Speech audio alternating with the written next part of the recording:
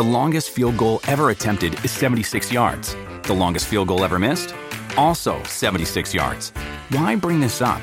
Because knowing your limits matters, both when you're kicking a field goal and when you gamble. Betting more than you're comfortable with is like trying a 70-yard field goal. It probably won't go well. So set a limit when you gamble and stick to it. Want more helpful tips like this? Go to keepitfunohio.com for games, quizzes, and lots of ways to keep your gambling from getting out of hand.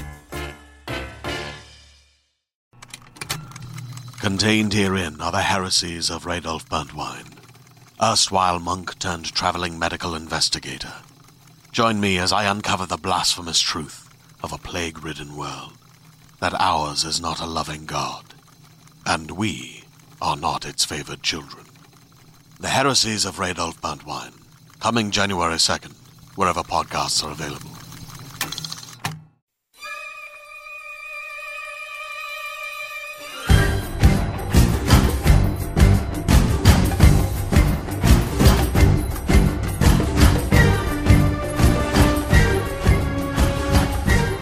Hello and welcome to the IGN UK podcast. My name is Gavin Murphy. I was going to do like a funny Mission Impossible, like your mission should you choose to accept it thing, but I can't be asked for that. If you want that, I'm sure there's other podcasts that will do it. I love that. You've been doing it all day, I love mate. cheese. But this is a Mission Impossible Fallout special. Coming up on this week's show, we've got an awesome interview with Simon Pegg. Got to speak to him for 15 minutes. He is a lovely man.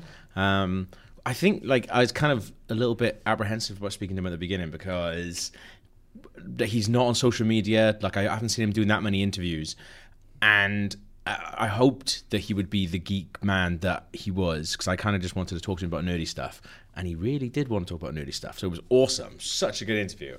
It's one of those interviews you come out of and you're like, yeah. I think he enjoyed it as well, just getting to talk about that sort of stuff, because I imagine he doesn't get to talk about that much with Tom Cruise. So he might do. Who knows? Tom Cruise might be a massive... Tom Cruise might be into Lego. He's big into Settlers of Catan. Is he? He won't let... Oh, don't try and beat him, though, because it will end badly for you. So Nobody can beat Tom Cruise. That is true. Do you reckon Tom Cruise is that guy that everyone just lets win? Nah. Yeah, I think I'd be scared to beat him at something. I wouldn't. I'd love it. But maybe it's because you actually can't beat him. Maybe he's really good, yeah. It surprised me. So yeah, I spoke to Simon Pegg. Krupa, you spoke to Chris McQuarrie. Christopher McQuarrie, yeah. Writer, director. Very nice man. Sharp dresser. He was lovely. Also wrote Usual Suspects as well. Yes. And then we're going to have a little spoiler chat about the film, what we liked and what we didn't like about it. Yeah, should we say until the interviews are done, there are going to be no Fallout spoilers. No Fallout spoilers. But there will be spoilers for the other Mission Impossible movies. But if you've not seen them, I really don't know what you're getting from this podcast. Yeah. So first off, guys, we were going to talk about just some of our favourite bits from Mission Impossible. You guys have picked your favourite scenes from the entire series. Yeah. Who wants to go first? Who wants to go first? You can go first, then. Okay, that's it. I'll go first. I think my favourite scene, it was actually no contest. Yeah. Even though there's been lots of memorable scenes over the years, him scaling the Burj Khalifa is obviously very good. The amazing. CIA room is probably the most iconic still. But my favourite one is... when they go rogue. I do like when they go... It's when they steal the knock list. It's not a Mission Impossible film unless someone goes rogue or they steal the knock list. When we so many knock lists. When we went to see the first one, we went to see this, we were like, before it, just going, how long do you reckon it is before they go rogue? Yeah, I give it 40 minutes. Rips someone's face off. I like the fifth one. Just call it Rogue Nation. Yeah. Get it on. Everyone's rogue. In a world where everyone's rogue, are you non-rogue? Anyway, we digress heavily. Yeah. My favourite scene, the one that immediately came to mind, I actually spoke about this before we went to see the new one the other day, is in Mission Impossible 2, which is obviously like the black sheep of films now. It's some bad rap, man. It's because there is a lot of mad stuff, but also it's made in like 99, 2000. So it's like a very 2000s film. Yeah. It's a perfectly fine film. I enjoy it. Yeah. I don't think it's a record. I don't think any of the Mission Impossible films are bad. I enjoy it all. Yeah. It's a scene. It's called the injection scene. Okay. And it's the scene where it's kind of like a standoff in this like high-story building. Yeah. Dougray Scott, Ethan Hunt on opposite. I can't remember what his name. I think he's called Sean or something. Yeah. They're on opposite ends of the room, and Tandy Newton's in the middle. Yeah. And it's all like the whole plot revolves around the rabbit's foot. That's quite funny, actually. In Mission Impossible 3, they actually call it Rabbit's Foot. Yeah. That's the name for MacGuffin. Is like this virus called Chimera, and it's in one of those like pneumatic injection gun things. Yeah. It's in the middle of the room, and the bad guy's like telling Newton's characters like, "Bring it over to me." Ethan Hunt's like, "How do you know he won't kill you?" And it's this the music starts building, this Hans Zimmer score. She picks it up and she injects herself. Jesus. What a mad woman. What's she doing, Tandy? And then there's this great moment where Ethan Hunt is just like, oh fuck, what do I do now? And then he throws this explosive. You've no idea what he's blowing up. It's just, and then all these... He doesn't even know. And then, for some reason, all these SWAT guys start pouring into the room. So there's just dozens of men for him to shoot at. Yeah. He runs over to her, pointlessly does a twirl while he grabs her. That's the weird thing about this scene. There's lots of unnecessary stylization of it. Yeah. So when he grabs her, instead of just, like, push her into the corner, he does, like, a full 360 spin when he grabs her. He loves and it then he pushes her against the wall. Yeah. He just screams into her face like, "I will save you." He's like, "What do you say?" I wrote this down. He slams her into the wall, and she goes, "You can't get us both out of this one, can you?" He smashes into the wall while Spanish classical guitar begins to play, and he goes, "Doves flying," and he screams in her face, "We've got 19 hours, 58 minutes. I'll get Bellerophon into your system." So it's like the equivalent. He starts sucking her arm like, "I'll get it out." But it's the equivalent of like, and then he throws an explosive into the like far wall, shoots it, blows a hole in the wall. Yeah. And he says, "Just stay alive." And he runs out like he's nipping to the shops to get Lemsip. And that he just jumps out. And this is the bit I really love. This is the thing I really remember. When he jumps out of the hole in the wall in this massive building, he puts his legs really far up above his head. So he's like weird pose. Yeah. And then again, for no reason beyond it just looking cool, he does a somersault in midair before he does his parachute. Literally no reason for it. Looks good though, doesn't But it? while he's... And also I was thinking, the bit where he's running in slow motion, there's so many sparks flying behind him. Yeah. Again, there's no reason for there to be all these sources of sparks. And his hair looks like he's underwater. Like the way it moves looks lovely like flowing hair in that one, it almost looks like he's weightless as he's running. I And like that it. is That's your favourite scene in the whole of it's the Mission brilliant. Impossible series. At any point, is Limp Bizkit stay playing? alive. Yeah. Is Limp Bizkit playing during any And of it? White's banger is Hans Zimmer's music is like ramping it up. This is the same year as Gladiator, or year after Gladiator. It's got the same female vocalist that did the main like theme singing in the background. Yeah. And I tried to find the lyrics, couldn't find the lyrics for it. Yeah. But I looked for the lyrics for the Gladiator song. They're not actually even real words. Yeah, they're just mad It's just stuff, like yeah. Wailing. Yeah. I like that on a soundtrack that Hans Zimmer has done, you've also got Fred Durst from Limp Bizkit. And Lisa Gerrard, who sang Requiem in Gladiator. Banger. You don't get that enough anymore. Singles being released off films. No, you don't, do you? There was two of this. You had Metallica, I Disappear. You had Limp Bizkit. What's it actually Take a called? Look Around. Take a Look Chet Around. Kroger on Spider-Man 2. Spider-Man 2. Yep. But also on this one, there's a third one as well. There was a Foo Fighters... Was there? Yeah, there's a Foo Fighters song that was made for this soundtrack but never released as a single. Don't get that as much. insane. What's Yeah. this another line? He calls Tony Newton a bitch, and she says, "You're not going to shoot this bitch because she's worth $37 million." Oh. Can't really put a call price her- on love, can Did you? you really call her a B Yeah, word? and early on he compares her to a monkey. What? Is that okay? Yeah, she's like, "Oh, women." Yeah, I don't think it is. It's like no. He's like women. He says, "Women, you're all the same. You're like monkeys. You don't let go of one branch until you get hold of the next." What? And also, Who wrote that? Also, Isn't that just clever? also in the context of the scene, I don't quite get it. Like, Yeah. Also, in the context of anything, like, why is he saying that that's a bad thing? Like, that's actually really smart. Because if you just let go, you're just free falling. Yeah. I mean, we know he loves doing that, so that's fine. Yeah. But, Oh, that's the bad guy said that. yeah. That's a mad film. Yeah, Tom Cruise not saying that. He's He hasn't got any hands on anything at the time. that's Dougray Scott after he's not Wolverine. Dougray Scott, man.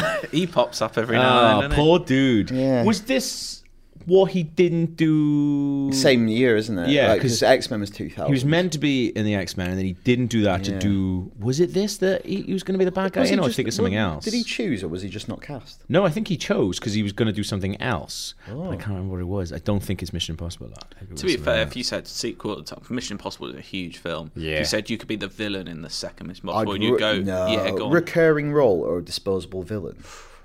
But at the time, was X-Men going to be as big as people thought? Where you going? I don't know. Gotta play your chances, mate. Yeah. I think I would have gone for the villain. What's Duke Great Scott up to now? What's his day to day? I can't remember the last thing. And that's, Simon, why you're not in Great Showman. No, it's true. Could have been. I didn't want to. I'd love to see a remake of The Greatest Showman with you. Yeah. Playing every role. I wanted to know. I was thinking to myself what Fred Durst's day to day was, so I looked up what he's up to, and the last new picture I could see of him was 2015 when he was at the Magic Mike XL premiere with his makeup artist wife. You also found out as of 2016 he's now a vegan. He's now a vegan. Is he? Yeah, he's also banned from the Ukraine. Unrelated. They hate vegans. My nan would actually have hated vegans. There we go. I like that scene. Good scene. Cardi, what have you got for us? I've taken a scene from what I believe is the best Mission Impossible film, which is number 3. Yeah. Directed by J.J. Abrams. Mm-hmm. My favourite scene happens in the middle of the film. Yeah. And it's just as things are going well for the team, they've just captured Owen Davian, played by Philip Seymour Hoffman, who I think, until he died, was my favourite actor. Absolutely. And then you turned against him. Well, do you know what? He was picture this. He was always my choice to play me in a film. Yeah, I can see that. Yeah. Because he's brilliant, and I think I'd love to see your Truman Capote. I dare to say he'd have the range to capture me. What? Simon at home, Simon at work. He could do Capote. He could probably do me. If you could do Capote, you could do Cardi. Yeah. That's Anyway, do you know how Tom Cruise? Sorry to interject. Do you know why Tom Cruise got J.J. Abrams to do Mission Impossible 3? Do you know David Fincher was initially attached? Was he? Yeah, and he backed out because of scheduling, I think. Yeah. Tom Cruise was awake at 2:00 in the morning and saw a rerun of an Alias episode, and from that second was just obsessed with the idea that J.J. Abrams was going to do a thing. I never watched Alias. You were into it, weren't I you? didn't watch it. Yeah, They're good. I watched it all at university in like the space of a month because I had nothing else to do at university. They're good. It's like it's a good box set show of its time. It did that classic thing because it's all like shot in LA, but yet it's trying to be this globe-trotting adventure film. It's actually quite like Mission Impossible, the original TV show, in lots of ways, where they have to make LA stand in for every country on the planet. Yeah. So there'd be a bit like, we're going to Morocco today. Quite obviously, you just put a rug on the wall. Yeah. Like in an LA mall. But yeah, David Fincher was initially attached, and I think Kenneth Branagh was meant to be the villain, and Scarlett Johansson was also meant to be in it. That would have been a very different film. Yeah. But anyway, my favourite scene is when they've just captured Owen Davian, the villain. He's like he's like a black dealer, black market dealer. Oh, very different. And basically, he's a really scary dude. If you haven't seen the film, he's terrified. Like the Joker, isn't he? He's horrible. He's yeah. shrouded in mystery. He's very, really. very smart, and he can get to you just with looking at you, I think. Yeah. Which is why I think he'd also capture me quite well. But yeah, he's basically they've just captured him. They've crazy scene, like almost like a heist to extract him from the Vatican, which is a mad thing anyway. But that's a great scene. Which they actually filmed in Vatican City, right? They filmed in the Vatican, yeah. I don't know if they filmed all of it in the Vatican, so some crazy stuff going on. There's a stage in that plan where they just have to like make a street really busy, isn't there? Yeah, and I think they like drug him in the toilets, Philip Seymour Hoffman, and then have to rush and make one of those face changing masks which he puts on. They're mad, aren't they? Yeah. I love the face changing. But yeah, anyway, after it is my favourite scene, which is when they're on the plane going back to the headquarters, having captured him. And I think they captured him without any permission. So it's a rendition. Yeah. They've gone rogue. Basically. And Tom But no, Cruise... it's that kind of rogue that the American government actually don't mind. Oh, it's okay, sweet. It's naughty. Soft rogue. It's naughty, but we'll let it happen. Do it in Cuba. The reason I like it so much, it's one of those rare moments where Tom Cruise's character just loses it. Right.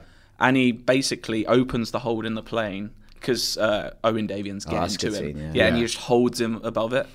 And like Philip Seymour Hoffman's character seems fairly unfazed. They bring him back up. Basically, I think it's Ving Rhames' character is shouting, "Ethan, what are you doing?" And but then it's like Ving's in the room. Yeah. I wasn't. Look, do you know what? If I tried to do it, I would have got more of these. But basically, he's been held out of a plane, and he looks unfazed, Philip Seymour Hoffman. And then he basically all he says was he just goes. He just says his name. He goes, Ethan. So he now knows. I love you telling things. It's so good.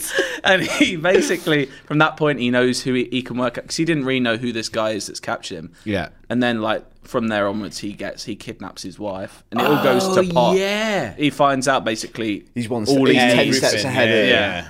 Just all he needed was his name. So Vin Rames So he's done did himself that. in. Yeah, Vin Rames is the problem, basically. Yeah. That is a problem for Vin Rames. Yeah, and then it's all kind of a bit of a long scene, because then that plane gets hit. Yeah. They're on. No, the plane doesn't get hit. They're in the Jeep, aren't they, on the bridge, which gets ambushed, and that's an incredible scene Yeah. with the rocket launcher coming down and blowing Tom Cruise into a Jeep. Into a I don't know fire. how he doesn't die. The Yeah. jet flies past. I'd like. It's an amazing. I don't scene. want it to happen, but if he dies making one of these movies, I feel like he'll have a way to incorporate it into the movie. Yeah. It'll come out and it'll be one of the best sequences. I saw an interview that someone had done at the junket with Simon Pegg, and they were building it up as like an actual thing where they were saying, oh, every time that Tom Cruise goes off to do a stunt, Simon Pegg says goodbye to him as if it's his last thing. And like the website that had run it was like, I'd run it like, Simon Pegg's like, yeah, I had to, say goodbye to my parents. He's saying it for a laugh. And they did an entire story on it. I'd be like, he's not dying doing any of this. If he was dying, they just wouldn't let him do it. Like, I don't know. I don't know. I don't think you can tell him not to do it. That's the problem with Tom. No, Yeah. you can't say no to Tom. You can't. That's the thing. The Burj Khalifa thing he did, although he had a harness, is still insane. The helicopter, like Yeah. like Takes one on, thing on to snap American and you're Made, dead. which is a movie Tom Cruise made. A pilot died on that movie. Really? Yeah. Like people do die on film Yeah, sets. yeah, It's yeah. not like I know he didn't die, but he broke his ankle, didn't he, making this Yeah. last one? Maybe he's just pissed that day, though. He's had a couple of... It was like a Friday afternoon. it's like one of ours because that was actually shot near our office. Yeah. He's had 3 punks, and he was like, "Chris, can do it." I said dead pony. Yeah. I can do it. It's your fault, Macquarie. Right, I'm gonna take 6 months off. Yeah, where's my Settlers Catan? I know it's called Mission Impossible Fallout. We weren't meant to fall out. Hey. Oh. Yeah, I blame Ving Rhames then. Is that why he didn't really do anything the next one, did he? I think, That yeah, was the Four's the one one where where he he wasn't- just yeah. turns up at the end. Yeah. He's like, oh, what happened? And they're like, all good. Yeah. All good. All good Well, things. it's like because like Ethan's mad at him for a movie, I where it's think it just was, like yeah. you're benched. Get him out for one. I think it would be though. It'd be like, I like, Who have, Ving turns up at the end. Like, so what have you guys been up to? And they're all like scuffed up. He's like, Nothing. you haven't been on one of those impossible missions again without me, have you? Yeah, You said it's- you would ring me. It's a weird thing because like the team was quite a big thing in the show, and Yeah. obviously it's a Tom Cruise show. Mission Impossible 2 probably more so than any of the movies is Yeah. him just being like secret agent Ethan Hunt. Whereas like they've got a bit more recurring recently. Like Yeah. Ving Rhames' role is pretty Shite. small Yeah, by I and could do that. large. Could you? Who else has been there? Yeah. Like in the first film, there's a bigger team. Yeah. And obviously like Ethan emerges out of it. Yeah. They have, It's Emilio Estevez. Yeah. I like Jean Reno. Yeah. He's good, big baddie. In 3 they have, what's his name? The guy. That's going to annoy me now. Logistics Which? boy. Nah, it's the, I think he might be Welsh. Because Renner's in 4. Yeah. Also, Sophie Q. Who's the guy who's in the Tudors? Oh, Rhys Davis. Henry Cavill. No, not Rhys Davis. Jonathan Rhys-Myers. Him. Oh. He's Yeah, in it. yeah. There we go. What happened to Jeremy Renner in No one the knows. Mission Impossibles? In the last one, yeah, He's he's too not in it, expensive is he? now. Is he in 5, Rogue Nation? Yeah. Yes. Yeah. Is he? Yeah. I couldn't He's tell in you. 4 and 5, and then last I bet one, that's probably no one Shakes makes Link as well. Yeah. He's off on another mission. There's lots of missions. He's doing his spin-off. He did the Bourne spin-off. Now he's doing the Mission Impossible spin-off. Yeah. Also, I'm quite unsure on like the rationale of because there's a plot point in this movie. There's not supposed to say how do they determine internally Yeah.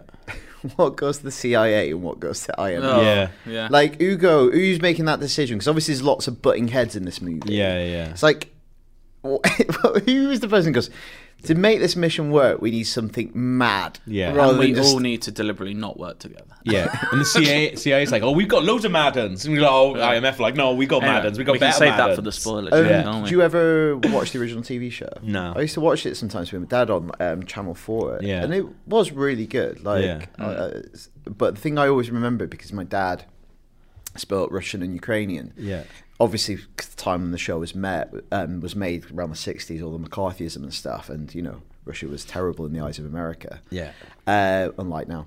And what they did on all the control panels in Russia, they still wanted American audiences to be able to like read stuff. Yeah. So sometimes they would just do like backwards R's, and it's like I said do Cyrillic, not write in acrylic. And at the time, I was trying to like learn Cyrillic. So I had flashcards. It was like, Yeah, I'm wicked at- I'm I was wicked like, at I can this. read this now. So it's like English. She's a mirror. She's easy. That's At what fucking point do you insane. think they went? Because they did Mission Impossible 1, 2, 3, and then they were right. No, don't call it 4. Ghost Protocol. Yeah. Do you think they were getting too close to it being MI5, MI6, and they just Yeah. didn't want that Possibly, yeah, pun there? yeah. Yeah, maybe. Is that what MI stands for? What? Mission Impossible. We have Mission Impossible. Yeah, All this time. What? yeah. What is the tagline? MI5, not 9 to 5. What's that for? That's the Dolly Parton Is that Secret for Service movie. Is that for spooks? I don't know what you're on about. I think spooks is maybe. MI5, not 9 to 5. Oh, you know, on this podcast before we did that, obviously that special with Kit Harington for Yeah. the Spooks movie. Yeah. Just compare that to Mission Impossible. Have you seen that Spooks movie? There's a didn't bother, scene no. in it where he has to get it from was Spooks. Terminal 1 to Terminal 4 and it's a bit busy. It's MI5, not 9 to 5. It is, to be fair, that is a bit of a ball ache. There was a bit in that interview with Kit Harington where you go, oh, that scene where you have to get from Terminal 1 till Terminal 4. We've Hard, been isn't it? there, We've all haven't we? been there. It's not quite hanging from a helicopter, is it? Didn't know, but done well.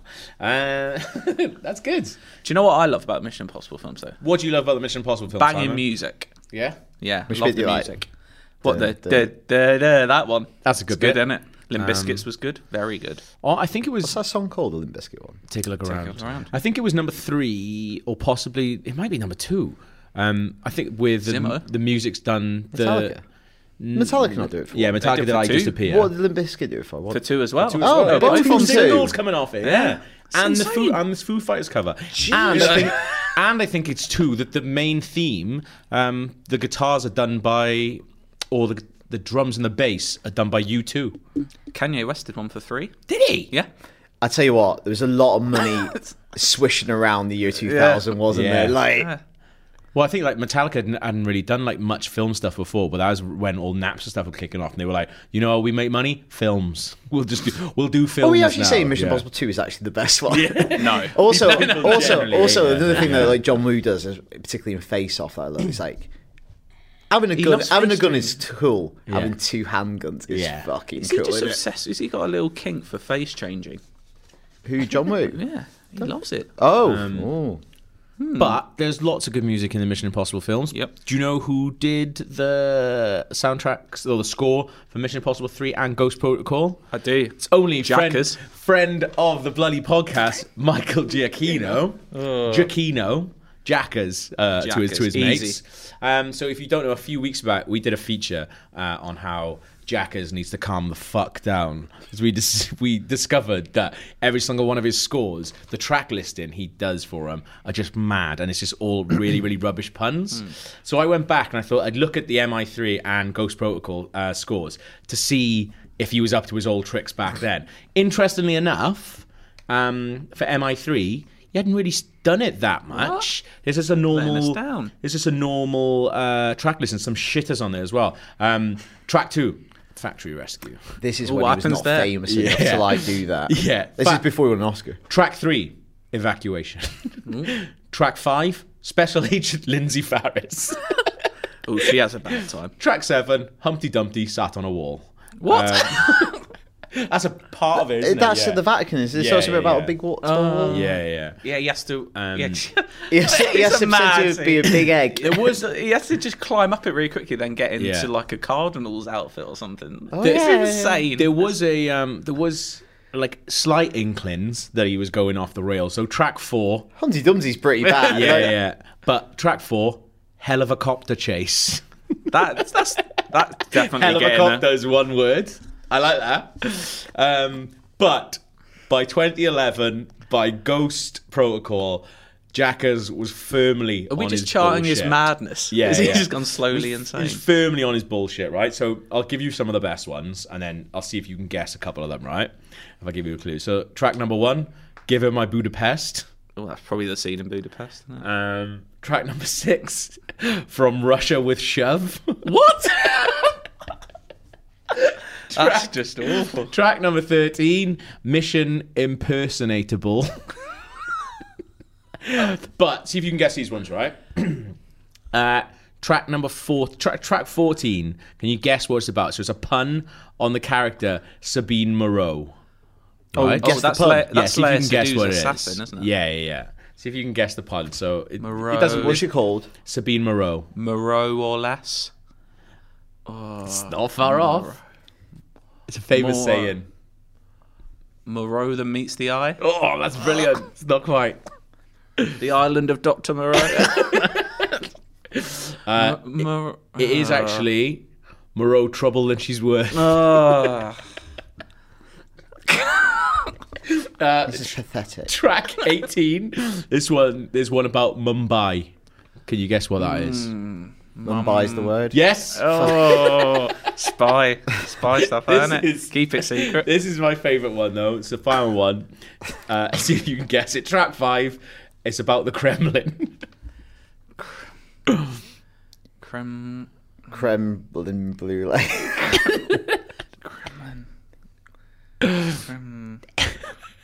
Kremlin in the machine. No, that's better. Kremlin impossible. He's better than that, but not much. Kremlin. It is Kremlin with anticipation. What? I would never in a million years. I don't think any normal people would have, to be fair. But yeah, that's another installation. What's that? The of- last Do track you on think the someone's album? ever gone It's to the go, first Jackers, this is why your songs don't have words. Yeah. That's what you're good at the instrument stuff. She's like, Zimmo's making his words up. So yeah, Zimmo's allowed. Okay. Yeah, Lisa's wicked. Well, that's it. So, who wants to hear Simon Pegg talking about some awesome stuff? Adol. Yeah? Yeah, go on. Well, here it is.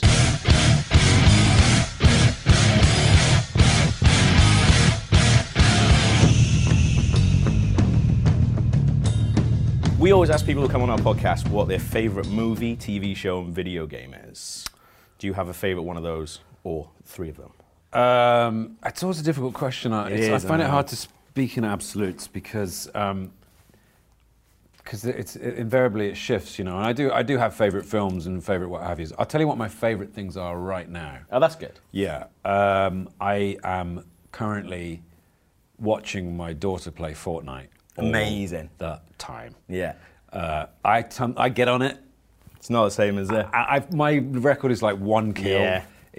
And she's 9 and she builds and she creates these bases and she's got all these skins. That's the thing, building, man. Building's the hardest bit. Well, it's kind of like it's interesting because they've taken the best aspects of Minecraft and put it into a first-person shooter, and it's amazing how like when the YouTube videos she watches, it used to be all Minecraft. We play Minecraft still, but it's all about Fortnite now. So we play that, and like for her birthday, I just got her V-Bucks because that's what she wanted. You know, it's like okay, maybe she's going to buy something which is intangible. I used to buy records with my birthday money.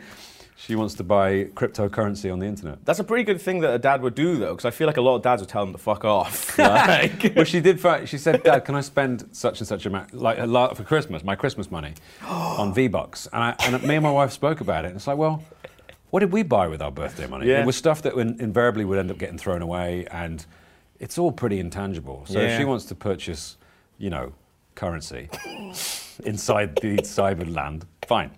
So yeah, Fortnite is my current favourite video game. Yeah. I just saw Hereditary, which I loved. I thought it was isn't a it? fantastic slow burn horror, Really good. Scary in the right way, in a way that contemporary horror has kind of forgotten. Yeah. You know, the jump scare seems to be king at the moment, and even though there is value in that, it's tiring, and it doesn't. Such a classy film. It's really good, and it stays with you. Yeah. It reminded me of Don't Look Now, and the sort of the third Exorcist, and TV show Handmaid's Tale. I love it. Yeah. It's just brilliant television. A lot of people keep saying Handmaid's Tale when we have them on the podcast, but they keep saying the same thing, which is like, you can only really watch like 1 or 2 episodes, and then you kind of got to give it a little break. You can't like binge it. Yeah. I feel like it's too sad to binge. I think binging as well it's all very well, but I think you lose something from binge watching in that you don't get to sit with an episode afterwards. Like, particularly with a show like Handmaid's, which is very thought-provoking, you need time to just process each episode, which is why I like it when shows come out, even if they're, you know, come out onto a streaming service if they're gradually given out in increments, because then you get time to, if something's just dumped at once, like you'll just watch it all in one go, like Stranger Things, because you do want to watch it.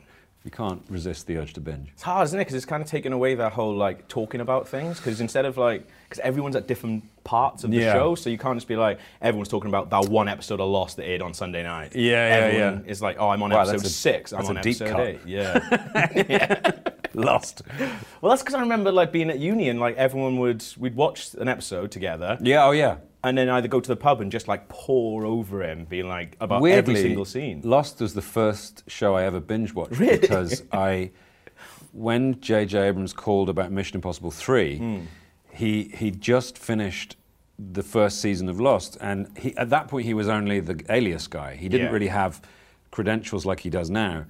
And I'd known Alias, so I didn't know it extensively. And he said, I'll send you the first season of this show I've just finished. Yeah. So he sent me the whole of season 1 of Lost on individual DVDs. Yes, please. And I watched them like one after the other because it was so engrossing. And that was like pre-streaming, really. Those are good answers, man. Very good. Thank you. Did you recognise the street outside when you walked in? Because they were Have I? filming a little bit of Mission Impossible there. Oh, is it round here? Yeah, it was like literally there. But I guess you were probably in a van being like shepherded Oh, I in. was staring at my phone, trying to find validation. There was a lot of stuff. There was a lot of interested people just looking out the window constantly being like, there's Tom Cruise. And I think we shot in the alleyway up here, didn't we? Yeah, I think it was. I think it was like there's a big car park or something. That's right. Yeah. So we'll probably see it for like 15 seconds in the film. You may glimpse it. Yeah. I know that. I absolutely love Sean Harris. Yeah, I think he's amazing, but he properly freaks me out. Like, he terrifies me in film. Like, can you please just put it to bed? Is he super nice? Does he like play tricks on people, bringing cakes and stuff to set, or is he mad? No, Sean's an actor in the sense that he's lovely and he's a lot more lovely than he might initially appear as well, because he's quite guarded and he's a shy guy.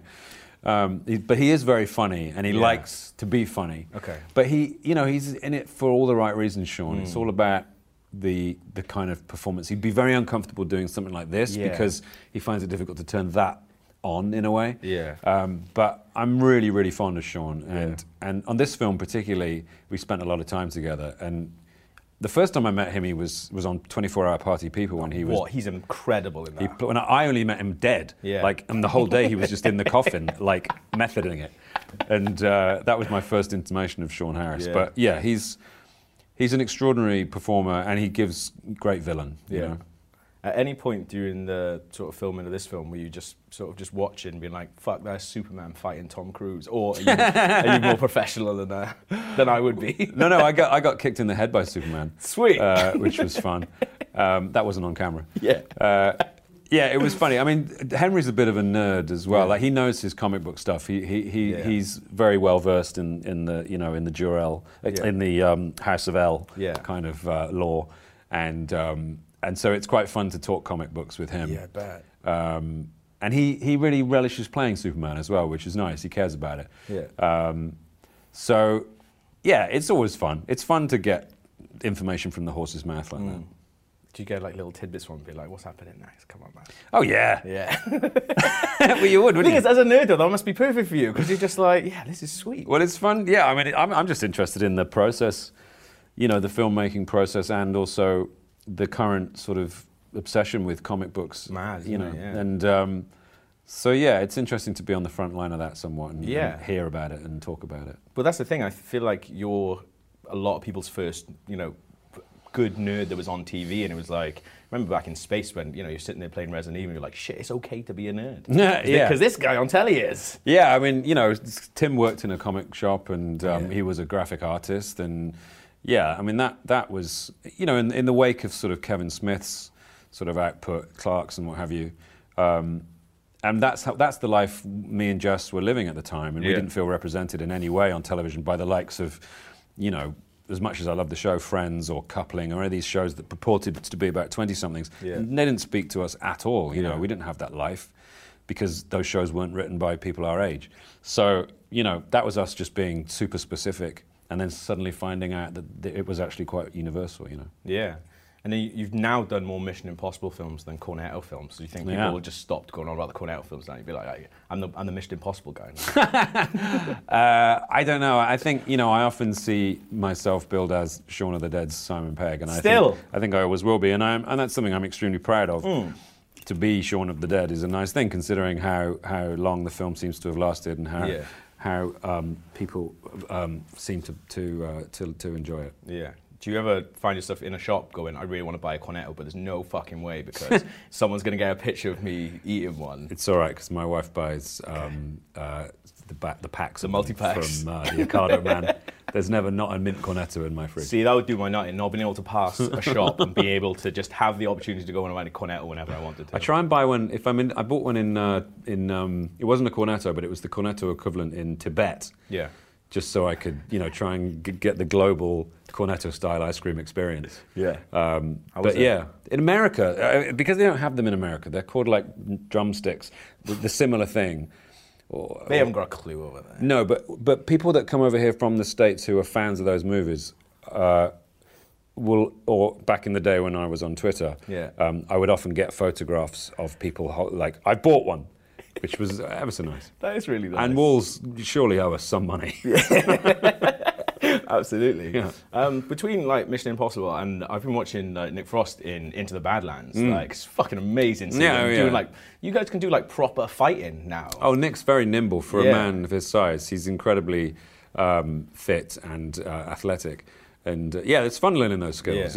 We always. I mean, whenever I do a mission film, I have to train quite extensively and learn to do new things and learn to fight and what have you, and that's a joy. Yeah, I feel like if you guys ever did a film together, it'd have to be a big fucking fight in there. Well, The World's End was our sort of kung fu movie, But fighting each other. Oh God, yeah. We have one brief altercation at the end of The World's End, which was fun, but I would never ever take on Nick. Yeah. He can put the full force of his girth behind a punch. I've seen him get Larry.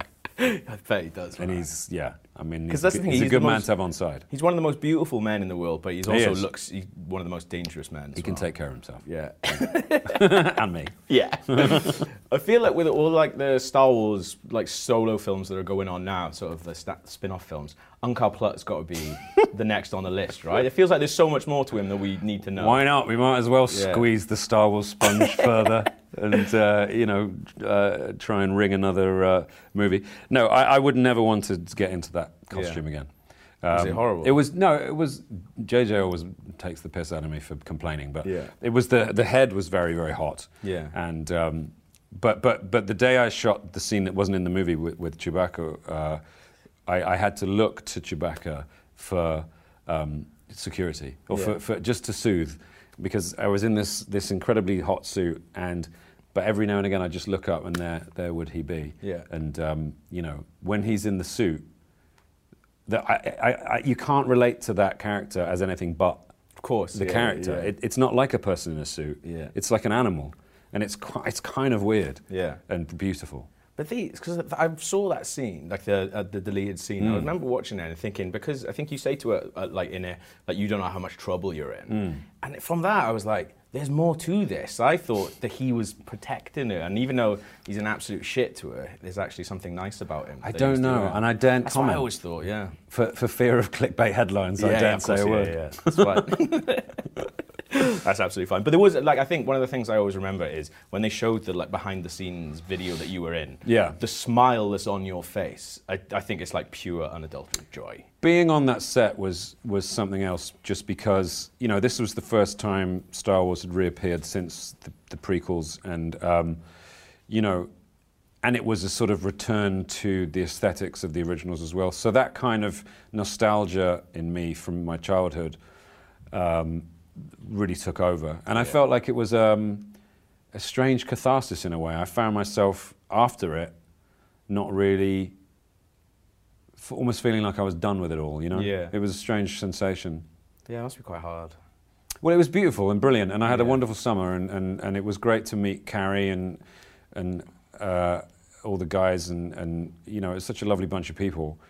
But I felt like I closed a chapter in my life. It's weird. I haven't felt any interest in Star Wars since, oddly. That's actually quite beautiful, though, in a way. But yeah, and final question that we ask every single person that comes on the podcast: have you seen the film The Prestige? Oh yes. Do you like it? Yes, I think it's Chris Nolan's, hidden gem. Best film. It's great. Although the reveal of Christian Bale in disguise is like, well, yeah, it's obviously him. I don't know, man. I watched it with my girlfriend the other day. I watched it with Clara because she hadn't seen it. Oh, really? Yeah, for the first time on New Year's Day. Yeah. And she did not see that coming. Oh, okay. Yeah, she thought maybe it was it's a second else. watch thing. Maybe I'm being overly. I maybe made sure that's I made sure it wasn't the Blu-ray version as well because I think that looks worse. I showed her the DVD version. Oh, I've nice. got, The slightly so I was like, misty quality. Yeah, a bit murkier. Yeah. And she didn't get it, so it was good. Yeah, it's a good movie. Yeah. Thanks, man. That was a Pleasure. There he is, Opego. Lovely lad. Lovely lad. Gotta love a Absolutely Simon. lovely, yeah. Oh yeah, shit. Saying. But yeah, you were saying on the day, you were like, "Oh, it's gonna be awkward when you introduce me," and you're like, "Simon, this is Simon." I was like, "I'll just It's introduce always you as awkward. You don't meet many Simons. I'll introduce you as Cardi," and I did, and it was fine. It's weird, though, isn't it? And you introduced him as Peggy. Yeah, Cardi meet Peggy, Peggy Cardi. Right then, let's listen to Mr. Macquarie talking. Then, is it? Oh, yeah. Was he nice? It was lovely. Yeah. It was a Saturday for you as well. I know. It's I told him that. I was Just like, go for Chris. I'm usually in bed at this time, but yeah, he was fine about it. Did you go Chris or Christopher? Mr. Macquarie. Mr. Macquarie. Yeah. Here he is. Here's some of that.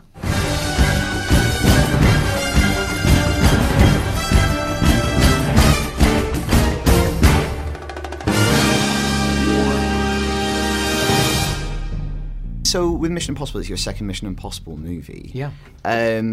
It's, there's realistic action movies, there's really unrealistic action movies, and Mission Impossible kind of pushes credibility a little bit. Do you set yourself any internal rules about what is maybe going too far beyond realism?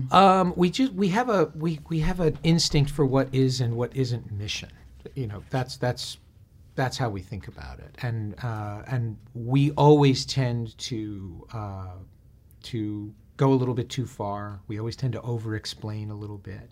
I think one of the reasons that Mission sometimes get dinged for its plots being really convoluted, we explain everything, and when we start testing the movie, the audience starts to tune out when you have dialogue scenes in these movies, and so there's a very fine balance between how much is enough information and how much is too much. Same with action. There are things that we try that are just a little too crazy and a little too out there, and we tend to dial them back. It's like the scene where they meet Alec Baldwin, and it starts getting even complicated for the characters, but you sense that they're aware of that, and then it's kind of the point, and you kind of puncture through it with a bit of comedy. Yes, absolutely, and we're always evaluating where the lesson I learned in this movie is a scene like that where this information dump comes in the middle of the movie. I was able to rewrite that scene before we shot it to make it all about conflict. I turned it all into drama between the characters to hide the fact that what's really going on is you're being hit with a huge load of exposition.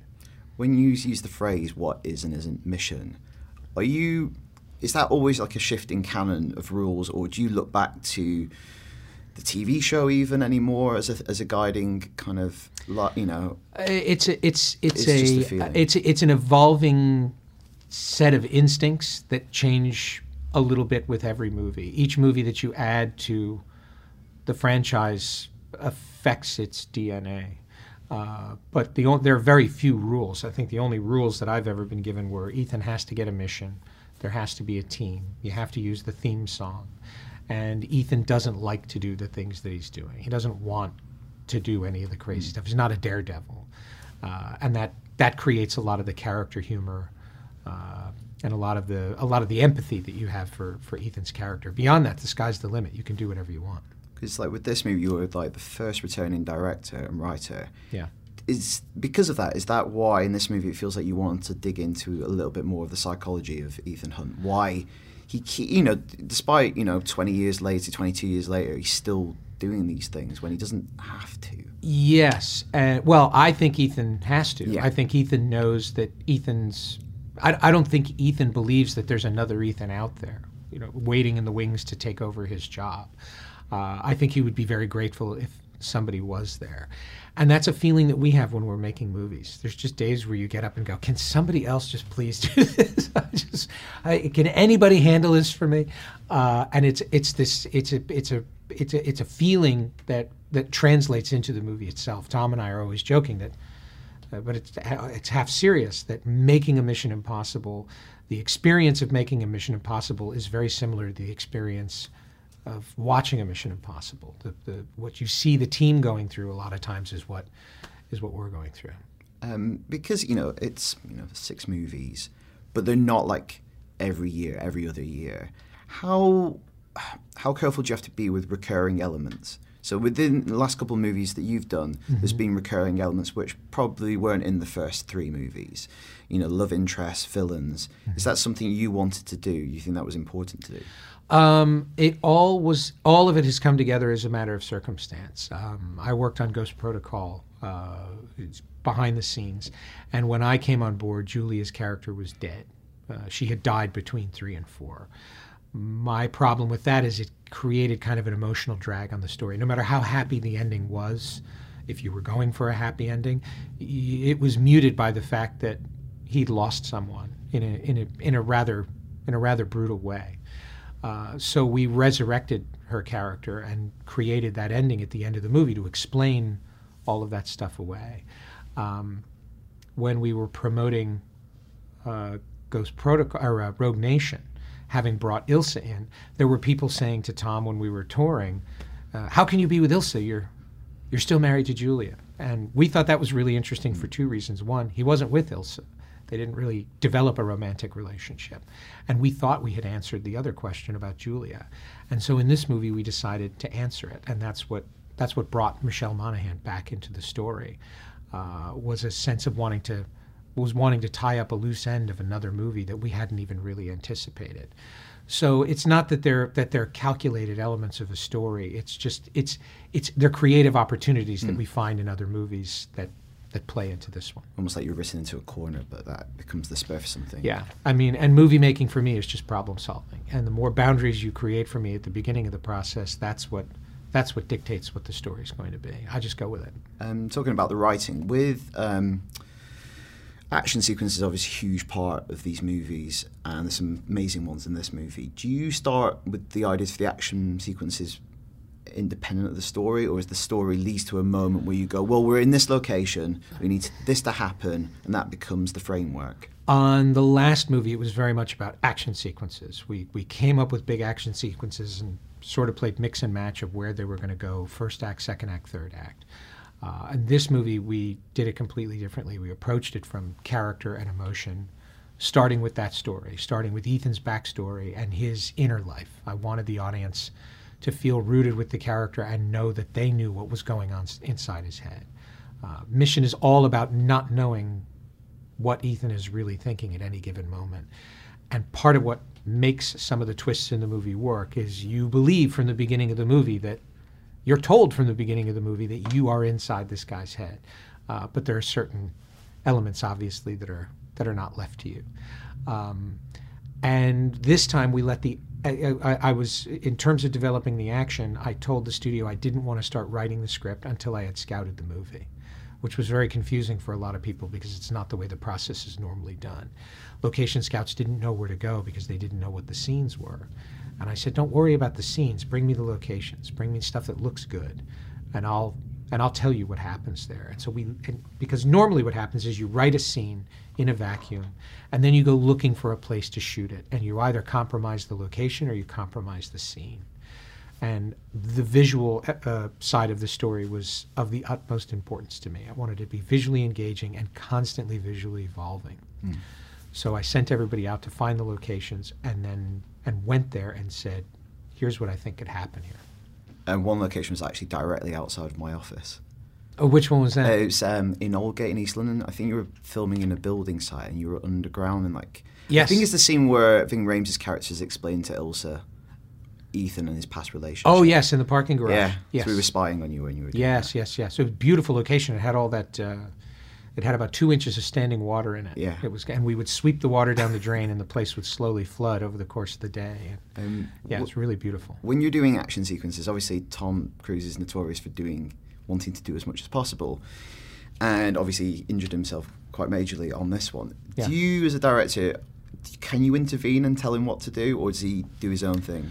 Yeah. Oh, yeah. Definitely. I mean, that's my job. I have to assess it and say at a certain point, you know what? We're all tired. The day's over. We got to go home. That happens very rarely, and it's something that Tom, being as dedicated as he is, will push himself. And there are very few occasions where I've had to step in and just go, "We're going to go home today." There were elements in the helicopter chase where we all agreed ahead of time. We were all talking to each other on radio, and if you sensed any tension or any kind of disagreement, that was an automatic cut. We're going home. We're flying out. And of course that sequence came with a lot of risk and a lot of tension. So you were listening very carefully, and there were days when Tom he'd hear somebody else on the radio and just say, "All right, that's it. Let's fly back." But that happens very, very rarely. Normally what happens is we're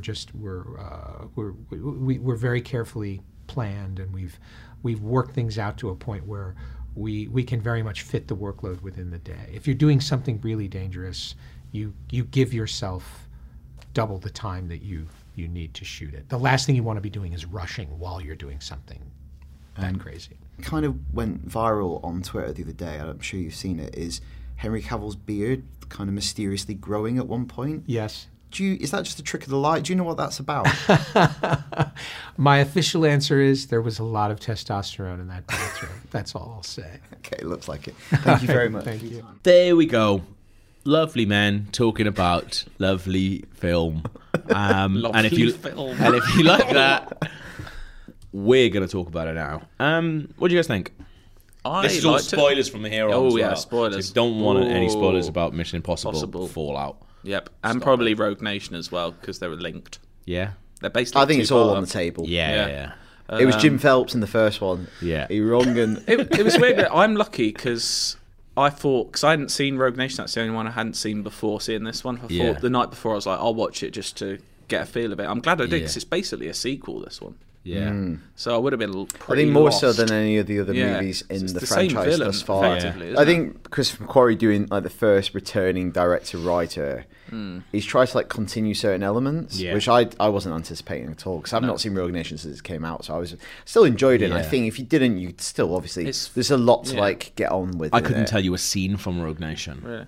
It's very similar. I remember the scene in Rogue Nation right at the end where they put they imprison the bad guy in basically an IKEA wardrobe that they assemble really quickly underground around him.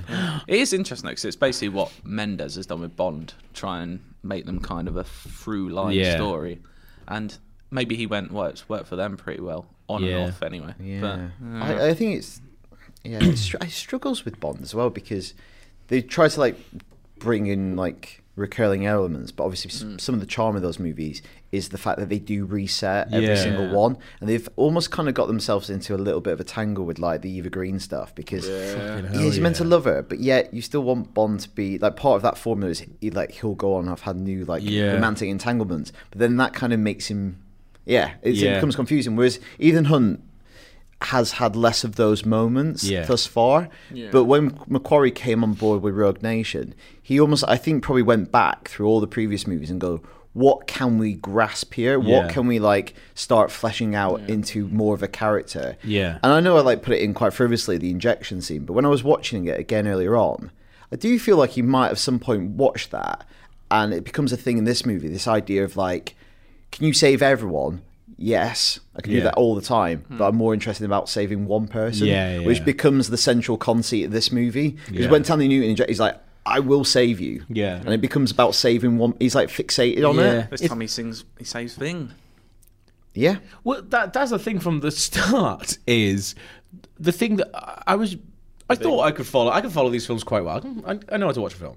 But the bit with the suitcase right at the start, it feels like, so you go, right, I'm going to kill Ving Rhames or you give me the suitcase. And he chucks it out, shoots him. And then it feels like he just forgets the suitcase. They leave it around the corner. And then he runs off to Ving Rhames, leaves the suitcase there, and then they take the suitcase. What's happening here? I was very confused. My whole confusion with this film was the plutonium. I was like, there's these quite handy balls of plutonium that everyone's fighting for. Yeah. You can find some somewhere else if you really want If you really want some plutonium. Yeah. But isn't it about controlling that particular one? That's where it lost me. I didn't feel like it explained that to me very well, of why it needs to be that specific case full of plutonium. Yeah. From whose perspective? From everyone From the seemed villains. to be... Well, the IMF definitely, if they know that's the plutonium they're going to use these bombs, you want to stop that. You know that they have that. You want to go after that. I suppose it was more from the villain side. If they were like, right, well, let's go and get something somewhere. Yeah. Like, this is a pain in the ass. Yeah. We'll leave this plutonium deal. We'll go get our I think own you just got to buy in that it isn't freely available. What? Can't get in Tesco? No. One bit, Point of sale. Not like football stickers. There was someone behind me. They're hard to get as well. At no point during the fake hospital scene did I think. Oh no, I saw that coming a mile off. But there was some. I thought it was really obvious, and I thought it was kind of meant to be obvious. And it was like, oh, this is actually quite a fun scene. There was someone behind me when the walls went away. Behind us, just went, oh. So I was like, I want to be I love that scene because that's the most like what the original show used to be. Okay, cool. So it would be like you'd see them plan it, and then like the last 10 minutes it would all come together, or they'd play a trick on the audience, and you'd be like, they were well clever, or it'd go wrong, but actually going wrong was actually it going right, and you didn't see that last They're all step. like little heist films. Yeah, it's really. Well, that's the thing. I did actually genuinely like, because we talked about this. Like, I feel like it is quite long, but that heist in the middle, which is I think the Paris sequence drags for me. Yeah, they stage it 3 times because some of it is like a fake version that someone's imagining and like talking through. You see it real time, and then once they've done the heist, there's like an escape through Paris again, where Rebecca Ferguson's character is. So it's like I've seen a lot of this now in the same kind of location. I did feel sagged in the middle quite a bit. Because I thought they were doing a really interesting thing the first time you see it. Because I thought the way that they sort of... It's like no Russian. But I thought they were doing a really interesting thing. When he's imagining it happening, I was like, oh, this is how we're going to see it. We're going to see it almost like Ocean's 11 style, where someone's talking you through it as it's happening. I was like, that's a really interesting way of doing it. I was like, nah, he was just imagining it. Yeah. I did like at the very end of the Paris sequence when you thought he was properly fucked. Yeah. And then he just like cuts a hole in that thing. And he's like, and it was all planned. What are you worried about? It was all, because that is like the most like I think Macquarie talks about in that interview about Mission Impossible has that license to push it beyond the credible. Yeah. It's a stupid title and it's a stupid premise that, you know, they literally in this movie stop it with like 1 second. They always stop it with 1 second.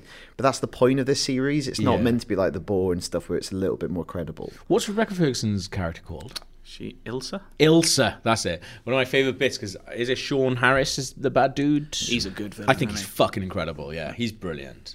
But there's that amazing bit where he goes, where he shoots Ilsa, and he goes, that was Ilsa. And he's like, shut up. And he's like, I don't want you involved in this. It's so good. Because he hates him so much. It's brilliant. I did like the film. I thought it was pretty good, pretty solid. But I feel it just lacked that one bit that I love in Mission Impossible film, which is the bit where they kind of plan out the heist or the robbery or how they have to steal something.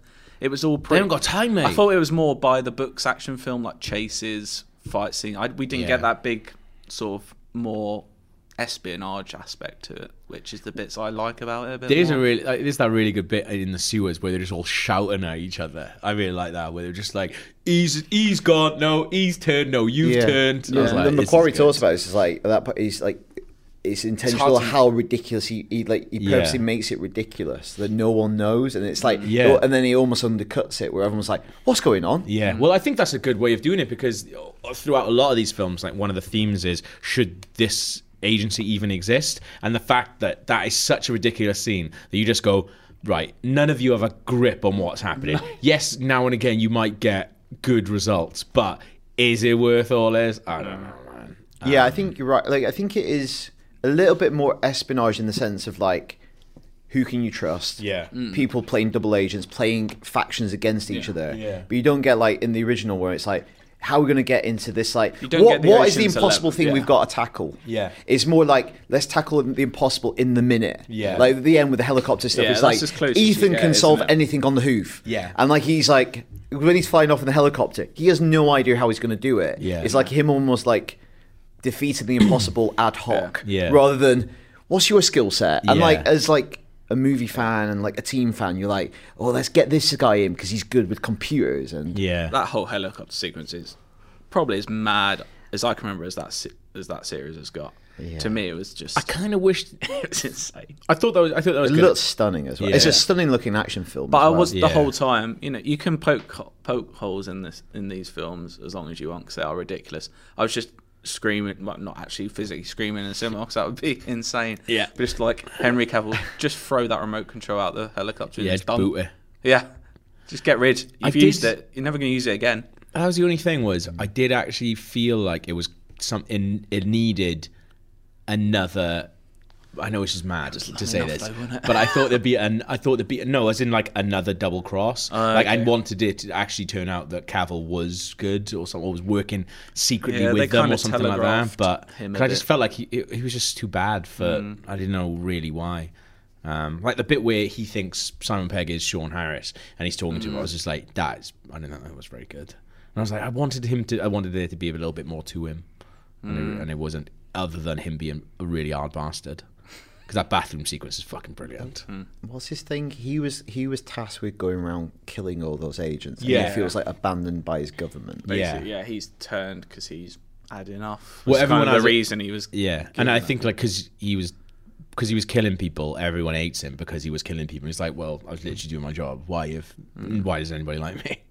Aww. So if you think I'm a dick, I'll show you how much of a dick I can be. I'll bloody climb up Tate twat you in Modern, a mate. suit. Yeah. Well, when he shoots that policewoman, like I did, like kind of like that scene. It's quite drawn out, but when the policewoman who sees them, like, it's quite. I think it plays quite nice. Funny, But then he's like looking, and you're just like, that woman's getting shot. That woman's absolutely getting shot, and he's like, quite like that. It did confuse me because they bring back Julia, his wife's character, for the first time in a couple of films. Yeah. And I had completely forgotten where we'd left off with her. Yeah, me too. So in my head, she was actually dead. So when she turned back up, I was like, oh, God. Well, is the last time we've seen her at the end when we saw Ving Rhames with her? I think it's two films ago. Is it in 4? It's in 4, I think, Ghost Protocol, where the story is that she has died.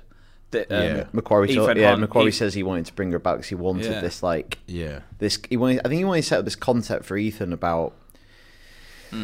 This idea of one person and like what he brings into their life, and like that notion in this movie where he could have settled down with her, but she and he would have both known like he's the only man who can stop these things from happening. This weird kind of meta destiny thing for him. Yeah, I actually kind of liked that she was. I thought it was going to be something to do with what's the name of that dude she's married to in the film? The guy from American Beauty. He's quite a famous actor to be playing such a small role, and because that's right at the end, I was like. Is he going to be Orongan? Yeah, like, I genuinely thought he was. Yeah, it's a weird bit. Because I wonder if they cast him just because, like, maybe that's intentional. He's a bit like Tom Cruise. He's like, I don't know. I thought maybe it was intentional that there was something so big, and you thought, oh, but actually, he's just that nice when he's like really over the top and really it's lovely. Weird when Ving Rhames like explains it to Ilsa, like his relationship with his ex-wife. And it's just weird, like.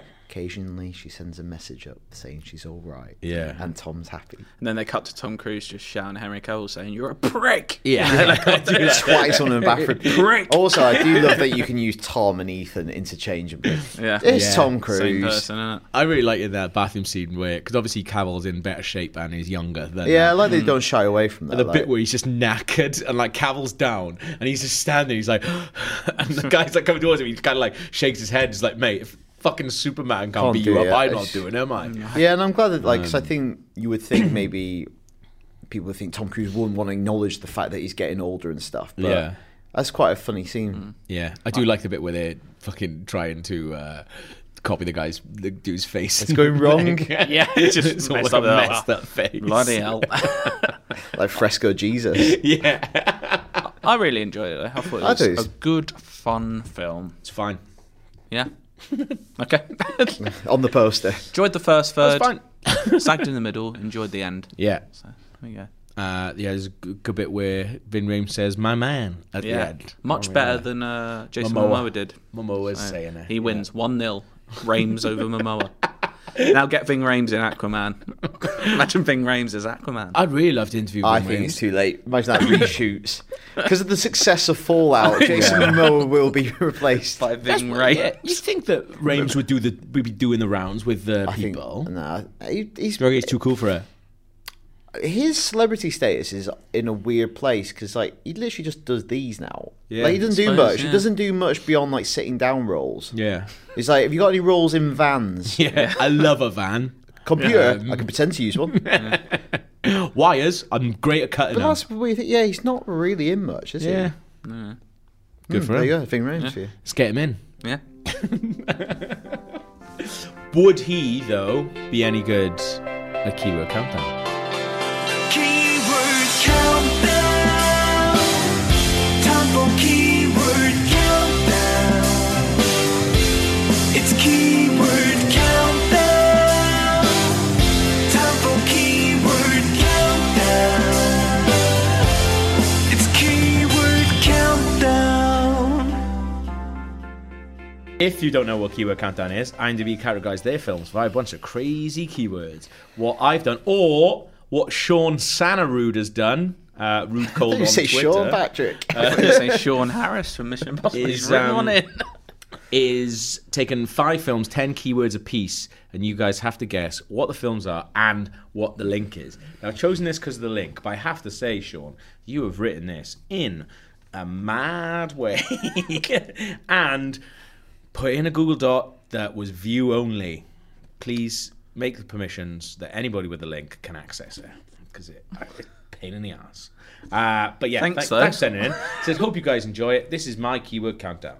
And I'll tell you the link afterwards because I almost read that. Here we go. Film number 1. Terrorism. Mission Impossible. Die Hard. Neck breaking. GoldenEye. American History X. Car motorcycle chase. Mission Impossible 2. None of these are Mission Impossible films. Woman dancing seductively. This could be anything at this point. Death Proof. Kidnapping. Again, these for those types of films, so generic keywords. Yeah. Like, Tattoo on chest. ooh, Oh, that episode of Alan Partridge. Memento. Avalanche. Film Avalanche. Cliffhanger. Point Blank. Die Another Day. No, that's... One word title. This is solid, actually. Biochemical weapon. Final clue. Rock. NSA agent. Except for one. That could be anything. Terrorism. Neck breaking. Car motorcycle One word chase. title. Woman That's dancing seductively. Kidnapping. Tattoo on chest. Avalanche. One word title. Biochemical weapon. NSA agent. Inception. Would you a clue be it's a one word title, it's just one letter. What? Repeated 3 times. Oh, XXX. Triple X. Triple X. Jesus Christ. That's Triple X. Have you seen it? Is that a word? Yeah. 3 letters? That's not IMDb, technically a word. IMDb account there is, so it's fine. Here we go. Film number 2. Death of wife. Finding Nemo. Yes! Oh, fuck off. Yes! We haven't had a first guess for ages. Fishwife. Yeah. Still a wife. Fish can still get married. Why are you looking like that? You're saying they can't get married. No, I'm devastated. He's like, it's not a real marriage. Who else don't you want to get married? Yeah, we've heard. And another fit. This is all projected, isn't it? Emotional. Escape. Harbour. Just describing me now. Swallowed whole. Yeah. Protective try. father. Dental chair. Short-term memory loss. Character name in title. Clownfish. Cardi. Yeah, well Cardi. Played by late word. Philip Seymour Hoffman. Here we go. Film number 3. Swallowed Whole, the biopic. Film number 3. Miniskirt. Imagine if you got it. Austin Yeah. Powers. If you got that there, I would have. Blood on hand. Nightclub. Saturday Night Fever. Outside. Boogie Nights. Car falling into water. Oh, Reference to David Hasselhoff. Forged passport. Oh. Nah, that's not it. Graphic violence. Based on comic book. Guardians of the Galaxy 2. Kick-Ass. Kick-Ass 2. Lesbian kiss. Ooh. Sin City. Wanted. Final clue. Spy. Oh, Kingsman. I don't think either of you have seen this. Spy comic. Miniskirt. Blood on hand. Nightclub. Car falling into water. Reference to David Hasselhoff. Forged passport. Oh, is it Graphic violence. Based on comic Dick book. Tracy? That's not Lesbian kiss. it. What is this? Spy. It's Atomic Blonde. I did not know that was based on a comic. Yeah. There you go. That's obviously what threw me off. 3 films gone. 10 points to Krupa with 1 guess. 4th film. Slow motion scene. Matrix. X-Men. Female protagonist. Aliens, Alien 3. Alien Resurrection. No, can you imagine? Blood. Days of Future Nikita. Past. Skin torn off. Oh, bloody. Fifth Element. The Cell. Death of expectant mother. Gothica. Never seen that. Nah, neither have I. Ultraviolet light. Oh. Oh, what's Red that? Dragon? No, what's that German film? It's probably not that now. Urban gothic. Predator 2? Tomb. Tomb Raider. Vampire. Oh, Underworld. Yeah. Well done. Never seen any of those. 2 points, neither have I. 2 points to Cardi there. The final clue was werewolf. Here we go. Cardi, you can still get this. Yeah, in theory. Think Rains would. Film number 5. Tragic past.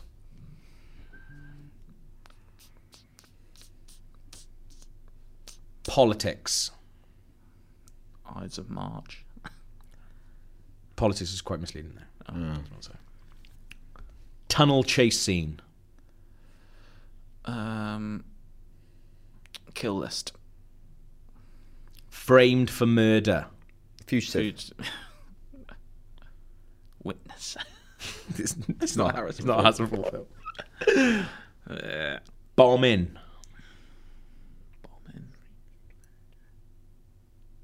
Munich. Teamwork.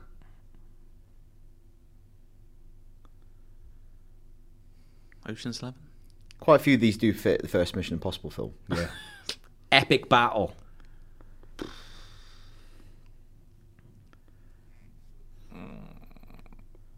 Based on comic book. Watchmen. Sin City. League of Extraordinary Gentlemen. Miniaturization. It's Ant-Man. Gotta say it.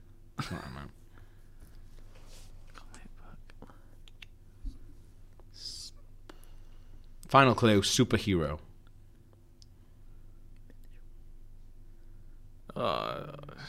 Tragic past. Should be getting this. Politics. Batman Begins. Tunnel chase Dark scene. Knight. Framed for Dark murder. Rises. Bomb in. Teamwork. Epic battle. Based on comic book. Miniaturization. Superhero. You're going to kick yourselves. Captain America Civil War. Oh, Because he's in that, isn't he? He's bloody in that, isn't he, lads? just because the other one, for some reason, it was like, it can't be like one of the big ones. Yeah. I was I just assume thinking more like- Metroid was a big part of it, because it's what, second to one. Oh, well. There you go. Can't win them all, can you? So that's 10-2. One guess each. But that shows what Keyword Count is all about. Do you guys know what the link is? What was the first film? Triple X. Finding Nemo. Atomic Blonde. Underworld. Captain America Civil War. I'd be very surprised if anyone gets this. They all have scenes in airports. All have two directors? No? All Good guess, though. directed by Mission Impossible directors. No. They all have talking tells. I don't know. they were all set, or at least part set, in places that are very significant to Mission Impossible. So Triple X, Prague, which is massive in Mission Impossible. Finding Nemo, Sydney, which is massive in Mission Impossible 2. Atomic Blonde, Berlin, which is massive in Mission Impossible 3. Underworld set in Budapest, big scene, Ghost Protocol. I told you wouldn't get it, it's fine. Captain America Civil War, Vienna. And Berlin. Which is Rogue Nation. But yeah. Bloody hell. Solid, isn't it? Sean Sanru, thank you very much for sending that in. Everybody else, if you want to send me one, I'm at Cameron Gav on Twitter. You can DM them to me, put them in a Google Doc, make sure the permissions mean that I can edit it, and send it over to me. That's it. That's our Mission Impossible special. Thank you very much. Bloody got through it. Yeah. Like, it was an impossible mission in some parts, but who's to say we're not as good as Simon Pegg and Ving Rhames? This podcast will self-destruct in 5 seconds. Shut up. You've got to edit it in now so it looks like it's blowing.